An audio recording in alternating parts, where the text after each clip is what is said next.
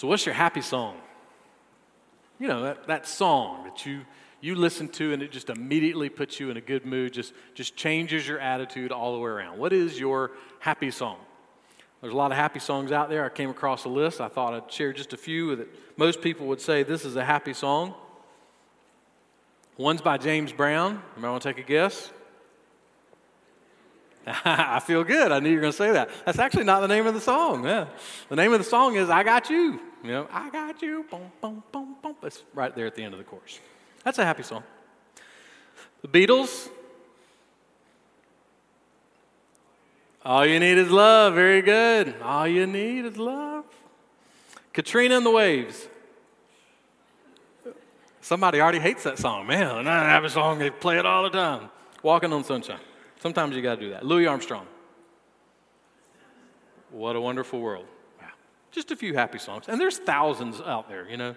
I mean, everybody in this room could have a different happy song. There's so many different happy songs out there. And most happy songs, no matter where you hear them or where you're playing them or where you're paying attention to, there's a story connected to them, right? There's some kind of story connected to that song.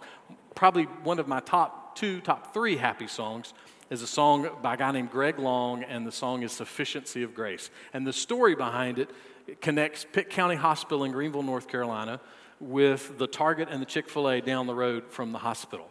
My friend Elton had just lost both of his legs in an accident on his farm, and I had just been over to see him at the hospital. Elton's life is fallen apart in a million different ways, and he spent the whole time encouraging me with God's Word. He said, hey, let's just read the Bible together for a little bit. Dad, we just need to get God's Word in our mind. And I left there, and I went to Target. I bought the CD. I went into Chick-fil-A, went through the drive-thru actually, and got a big mega thing of Coke. I also got a 2-liter of Coke inside of Target.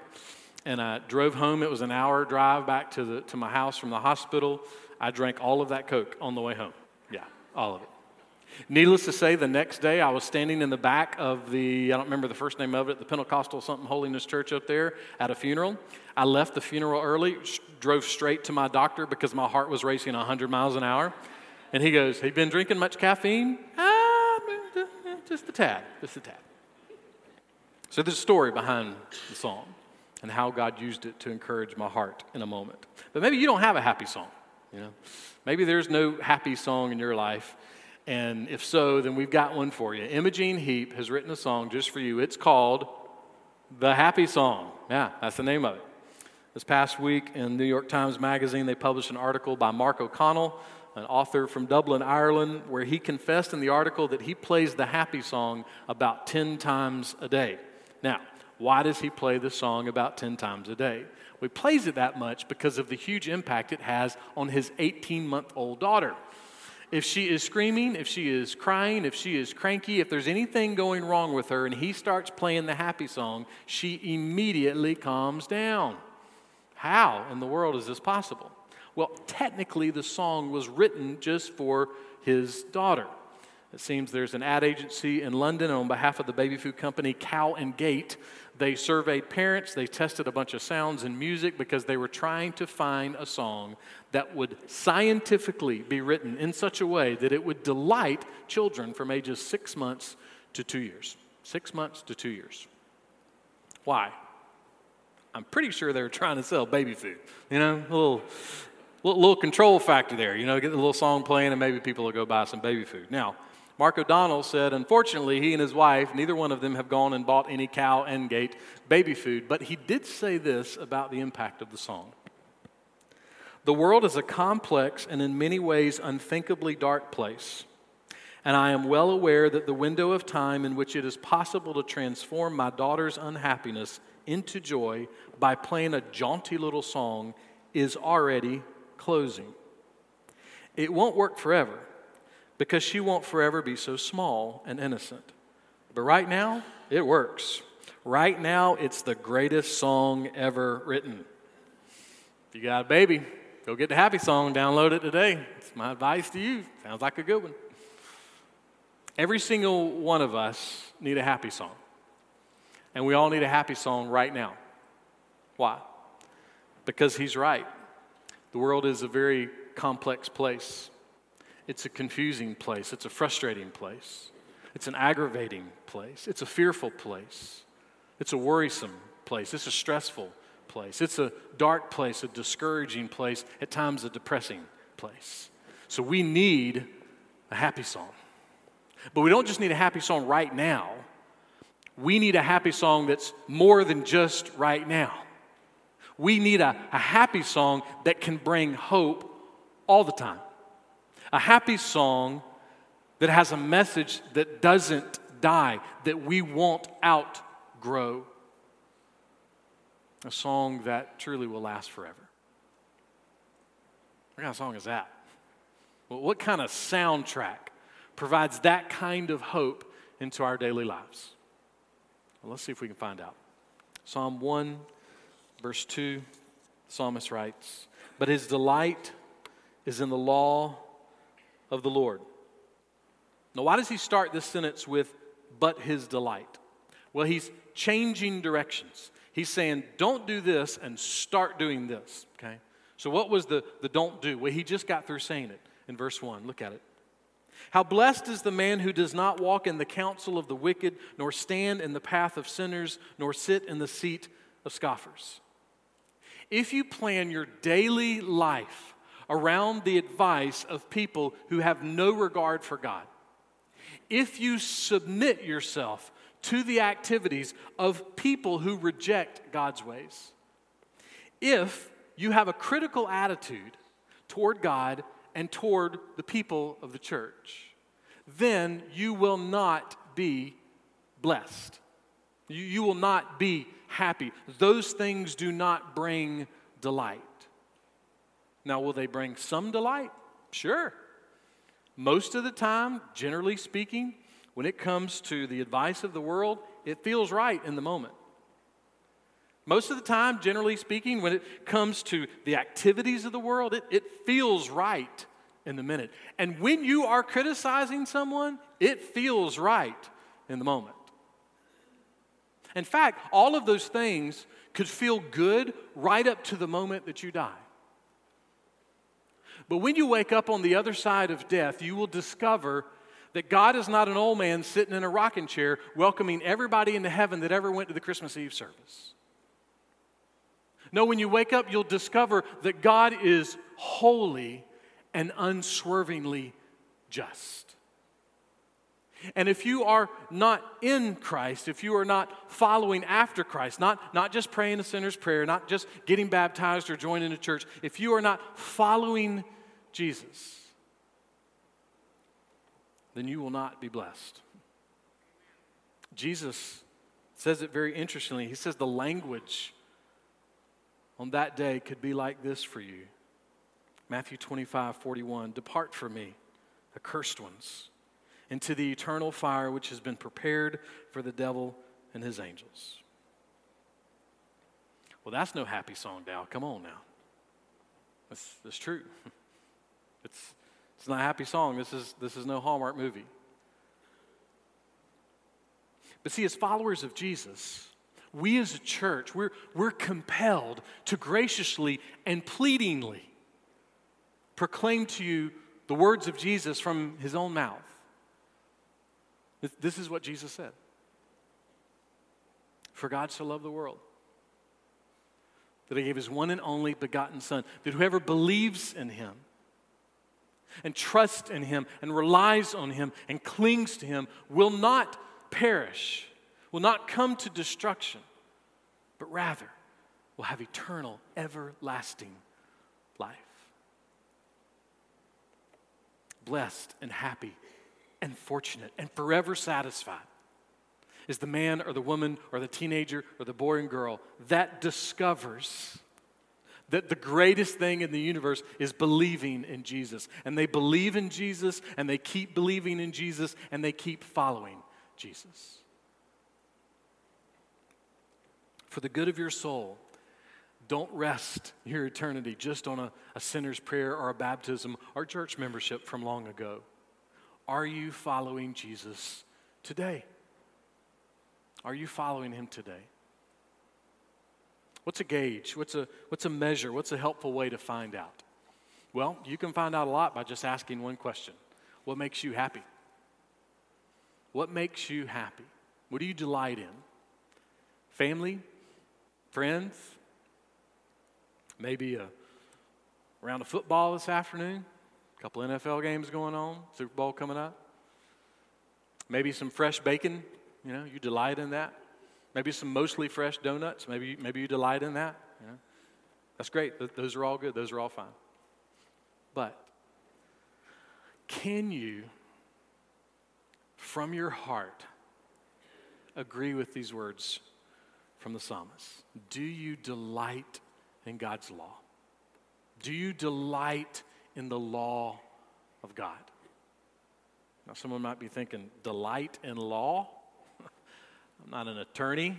Why anybody want to delight in law? That sounds crazy. But don't get too caught up in the word.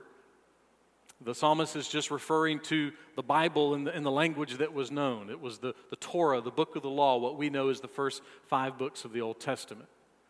He was just referring to it as he knew it. God in his grace and his kindness added 61 other books to those first 5 books to help us know him and to help us find him. But someone might say, well, how do we know that those 66 books are really the Bible? Well, there is a full buffet of resources out there for you to look at on that. If you'll go to the end of my sermon notes this week, I'll put just a few resources, some links that you can go to. You can scroll down to the bottom of my notes online, and there's some places that you can go and read a little more. But there's a lot out there. I just want to make a few quick comments about the Bible. There are 66 books. There are 39 in the Old Testament, 27 in the New. There's 40 authors. Inspired authors, inspired by one divine author. The Bible is broken down into 6 sections. We have the law, the prophets, the wisdom books, the Psalms, the Gospels, and the epistles. It was written over the course of about 1,500 years. It was originally written in 3 languages, Hebrew and Greek and Aramaic. Around the 1200s, they added chapter verses, and around the 1500s, they added the verses to the chapters. Now, why do I share those little bit of facts, those little bit of details? Because it doesn't sound like the kind of book that's trying to trick the world. It doesn't sound like the kind of book that's trying to call you into the little cult so you can waste your intelligence and you can waste your time and you can waste your money and you can waste your energy in the local church. Rather, this book sounds like this global, multicultural, amazing, inspired message from God. A message that is not just for human life and human behavior, but a message that brings hope for the human soul. Ravi Zacharias tells a story of a young man who was defending his doctoral dissertation in front of a panel of academics. He was reprimanded for using hearsay in his dissertation. In other words, he didn't have any documentation for a lot of his information. It was just stuff that he had heard and knew about. So after he was reprimanded, this is what he responded to the panel. Just because something's written doesn't make it any more certain, does it? Well, the chairman of the panel had a fantastic comeback to that. He said this, all right then, I just want you to know that we will be granting you the degree, but it will not be in writing. You can just take our word for it.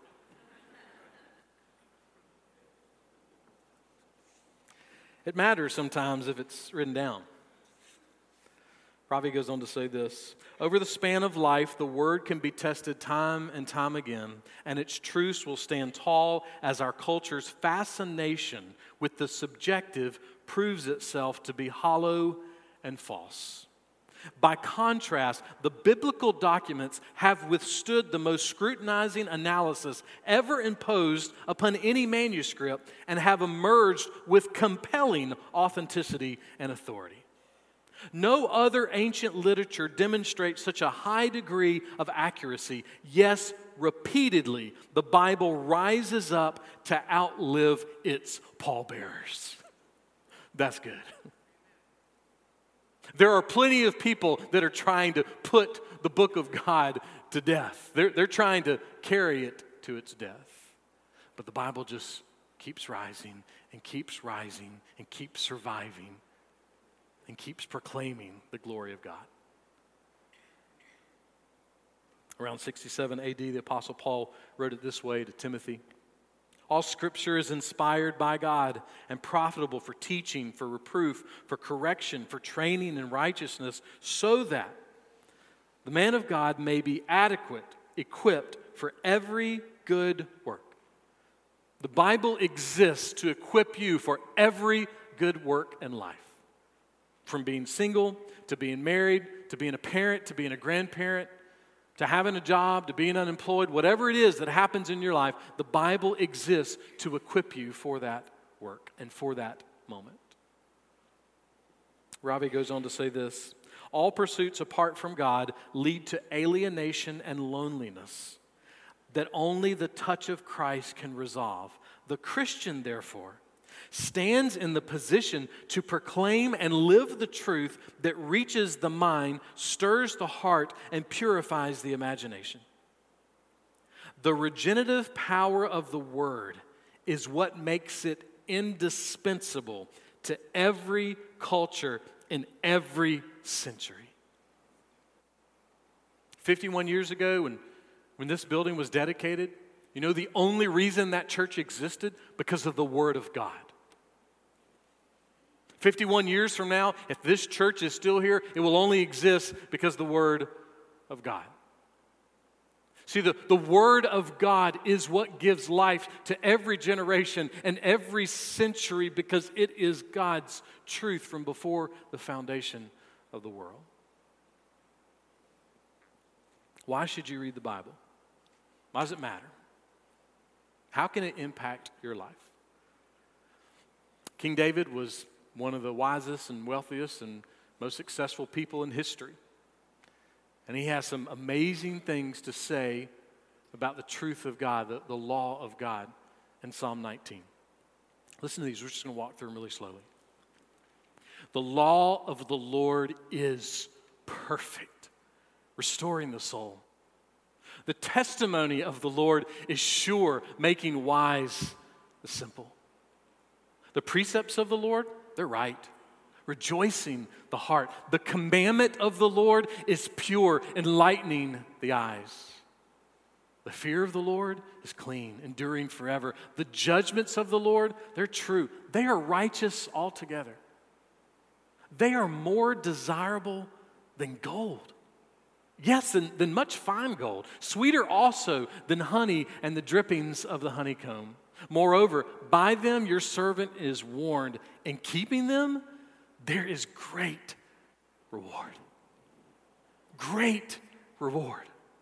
What kind of reward does the Bible give? What kind of reward can you find in the pages of the Bible? It's the reward of knowing the truth about you and God. And here's that truth. Romans chapter 3, verse 23. All have sinned and fall short of the glory of God. All. And then that truth continues in Romans 6:23. For the wages of sin is death. Falling short is not just getting a D in geometry. Falling short is not just going 5 miles over the speed limit. Falling short is not just skipping a few of your reports on your taxes. Falling short is not just being an accomplice to a crime. Falling short is eternal death. That's how the Bible describes falling short. Not death like you die and you don't feel anything anymore, but death like you die and then physically and spiritually and practically somehow the most awful terror in the universe follows every part of your soul forever. But that's how the Bible talks about falling short of God's glory. That ain't no happy song. But see, that's the beauty of pure truth. Because pure truth gives you the bad news and it gives you the good news. Here's the good news, continuing on in Romans 6. For the wages of sin is death, but the free gift of God is eternal life in Christ Jesus our Lord. In Christ Jesus, there is reward. In Christ Jesus, there is help for today, and there is hope for today. In Christ Jesus, there is a great life that lasts forever and ever and ever. Why should you make reading the Bible a priority? Why should you care if your spouse or your kids or your grandkids or your friends make reading the Bible a priority? What's the big deal? I was listening to a sermon by John Ortberg this past week, and he made just this beautiful breakdown of the Bible. This is what he said. The Bible generates life. It creates faith. It provides guidance. It makes the foolish wise. It makes the faltering strong. It makes the discouraged hopeful. It is the first book to read to a little child. It is the last best book to read to a dying man. He goes on. It is so simple and yet so deep that the early church fathers and mothers used to say, a gnat could swim in it, but an elephant could drown in it. It corrects the erring. It inspires the daring. It encourages the despairing. It humbles those who are overbearing. Reading the Bible honors God and worries the devil. It reminds the lonely they have love for this life and heaven in the next. I promise you on your deathbed, there is no book that will speak to you the way this book will. In this book, we discover not so much how the world got made as by whom and what for. From this book, you will learn your identity and your family and your enemy and the awful calamity of your sin and the royal pedigree of your life as a child of the King and your eternal destiny as a citizen of heaven. And he says this, if that were not enough, in this book you will meet Jesus, who alone mastered life and conquered death. The story of his actions, the unmatched brilliance of his teachings, the eyewitness account of his death on a cross and his resurrection are simply found nowhere else but this book. Nowhere else. You will never find what your soul longs the most for in any other book. God designed for your soul to find satisfaction and hope and joy in the pages of the Bible. So please, for the good of your soul, for the good of the souls of your family and your friends, read the Bible. Read the Bible. If you don't have one, then come find me after church and we'll get you one. If there's one in the pew in front of you, take it. It ain't stealing. We're telling you right now. Take it with you. We don't want anything to come in between you and discovering what your soul needs the most. If you've got a smartphone, there's tons of free Bible apps out there. For $30 a year, you can use the Dwell app, and they have these amazing readings of the Bible with great background sounds and cool voices. It's fantastic. I use it every day. Whatever you have to do, do it. Whatever movement you can make to make sure that you find a way to start delighting in the law of the Lord, make that movement. And when should you do that? When should you delight in the law of the Lord? Look what the psalmist says next. And in his law he meditates day and night. Now somebody's already thinking, whoa, day and night, come on. I can't read the Bible day and night. I got stuff to do. I got to go to the gym. Got to go to yoga class. I got work. I got school. I need to watch NCIS. Man, I just can't be reading the Bible day and night. Look, I'm not handing out tickets for a guilt trip, okay? But let's just think through this for a little bit, okay? What'd you do yesterday? Just think through. What did you do yesterday? Just start in the morning. Did you read the paper? Did you drink some coffee? Did you scroll through social media? Did you check your email? Did you go play paintball? Did you go to the mall? Did you get your hair cut? Did you do some work in the garage? Did you do some work in the yard? Did you do some homework? Did you grill some steaks? Did you bake some cookies? What did you do yesterday? Whatever you did, great. I hope you had a fantastic Saturday. All that stuff is super. Maybe not the homework, but the rest of it. But none of those things have great reward. As good as any of those things may be, none of those things have great reward.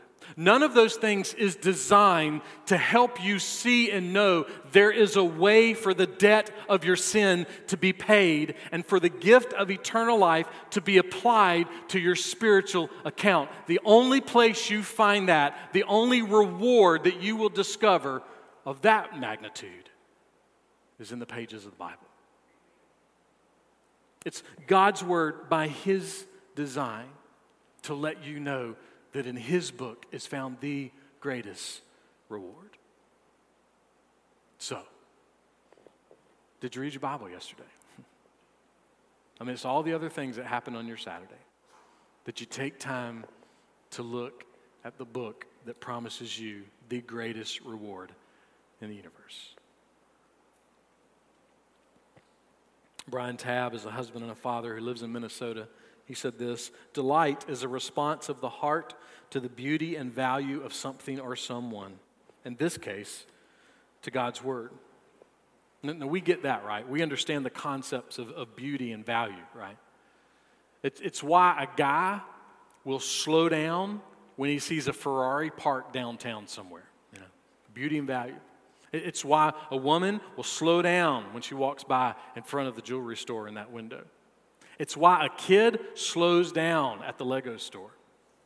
It's why a teenager slows down. Actually, never mind. Teenagers never slow down. Just forget that.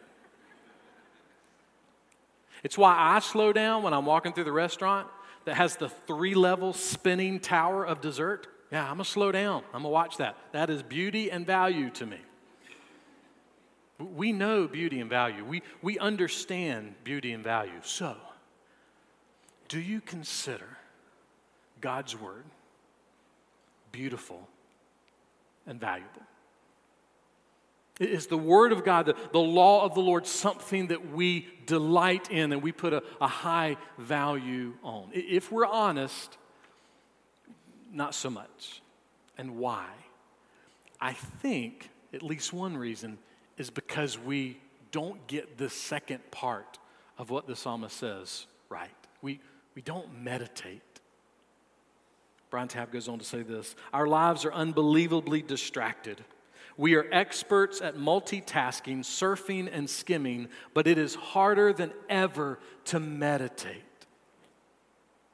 The word meditate, it means to mutter.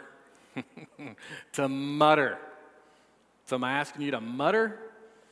Someone's thinking, man, you mean I got to be like that old man I see walking around downtown, you know, wearing the Buffalo Bills Super Bowl champion hoodie, and he's got a dog leash, and there's never been a dog in it any time I've ever seen him, and he's just walking around just muttering. Are you saying that's what I'm supposed to be like?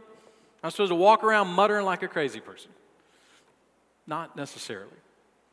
But do you need to mutter? Yeah, you need to mutter. As the old saying goes, which I think is just fantastic, the Bible is bread for daily use, not cake for special occasions. It's very true. The Bible is there for us to meditate on, to read, to digest, to mutter about all day long. It's not just a book for special occasions. You know, far too many of us, we come to church on Sunday, we hear a little bit of Bible, and we're done. You know, that's enough. I mean, I had to listen to that sermon. God preached for like 30 minutes. Isn't that enough Bible for me? I don't need any more than that, right? We're just done. Some of us will read the Bible for a minute, 10, 15 maybe in the mornings, and then we're done. But the value, the reward is not just in the reading.